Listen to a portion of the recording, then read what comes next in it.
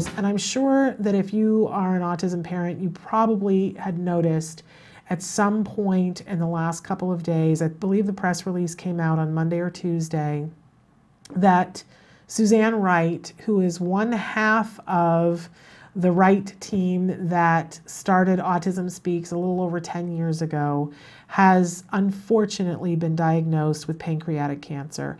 I just wanted to take a second here on the show to say that,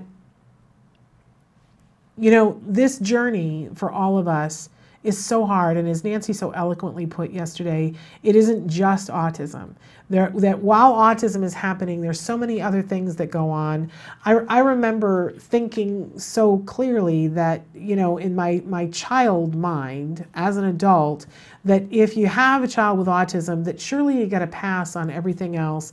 And of course, that is a child's mind. That is not the case. That frequently people have other things going on. And I, for one, want to give a shout out to the Wright family and send nothing but love and prayers and respect. You know, one of the first times that I saw something about autism after I began to wonder if my child had autism, I saw Suzanne Wright talking on a program, and they were just starting Autism Speaks. It was just brand spanking new. And I think it was on Larry King that she and her husband were talking, but it was Suzanne herself who said, you know, this is so hard on the families. And as a grandparent, it's devastating to watch your child go through a diagnosis of this because there's so many question marks that happen. And she said, and there's so many things that need to be done, and there's so many ways that you need help with someone advocating. And she said,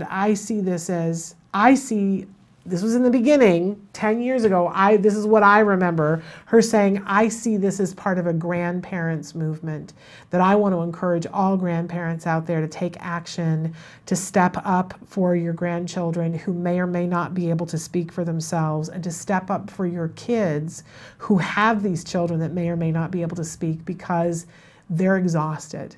That's what I remember. And I remember picking up the phone and calling my mom and saying, I had been trying to not talk about it to my mom because I was afraid of what she was going to think and react and how she was going to be.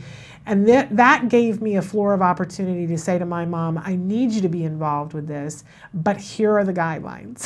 here are the guidelines. You know, I need you not to tell me what to do because none of us knows what to do. And I've chosen a path to go down for us to try to help our child, but I need you to not question it to me. And I need you to do this. And I really gave her a rule book, but I said, I need you on the team.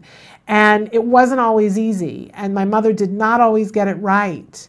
She didn't. But over the years, as I've watched my mother dealing with what I was going through, I watched Suzanne Wright going through what she was going through, having started a charity. And I've watched over the years people taking issue with so much of what Suzanne Wright has said and so much with what she has done. And there have been people who have said to me, why are you defending her? Why? Because she's somebody who was always trying.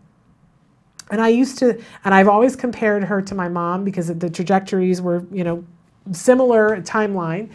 And I've always thought, how would my mother have dealt with, it was hard enough for her when I said to her in private, this is not helpful that you said this. I need you to say this instead. And how would she have known? How would she have known? But that was hard for my mother to hear. It was hard for her to experience. And my mother hung in there because my mom was a great mom and a great grandmom. And Suzanne Wright hung in there. But Suzanne Wright had people saying, don't say this instead. This hurt my feelings. This wasn't the right thing to say on a very public stage. And I will be honest with you, I don't think my mom could have done that. I don't think I could do that. I really don't. So over the years, my respect for Suzanne Wright, for her ability to hang in there and hear, you're not doing it right for me, from so many people, and to hang in there to try to find the way to get it right. I want to be like Suzanne Wright when I grow up.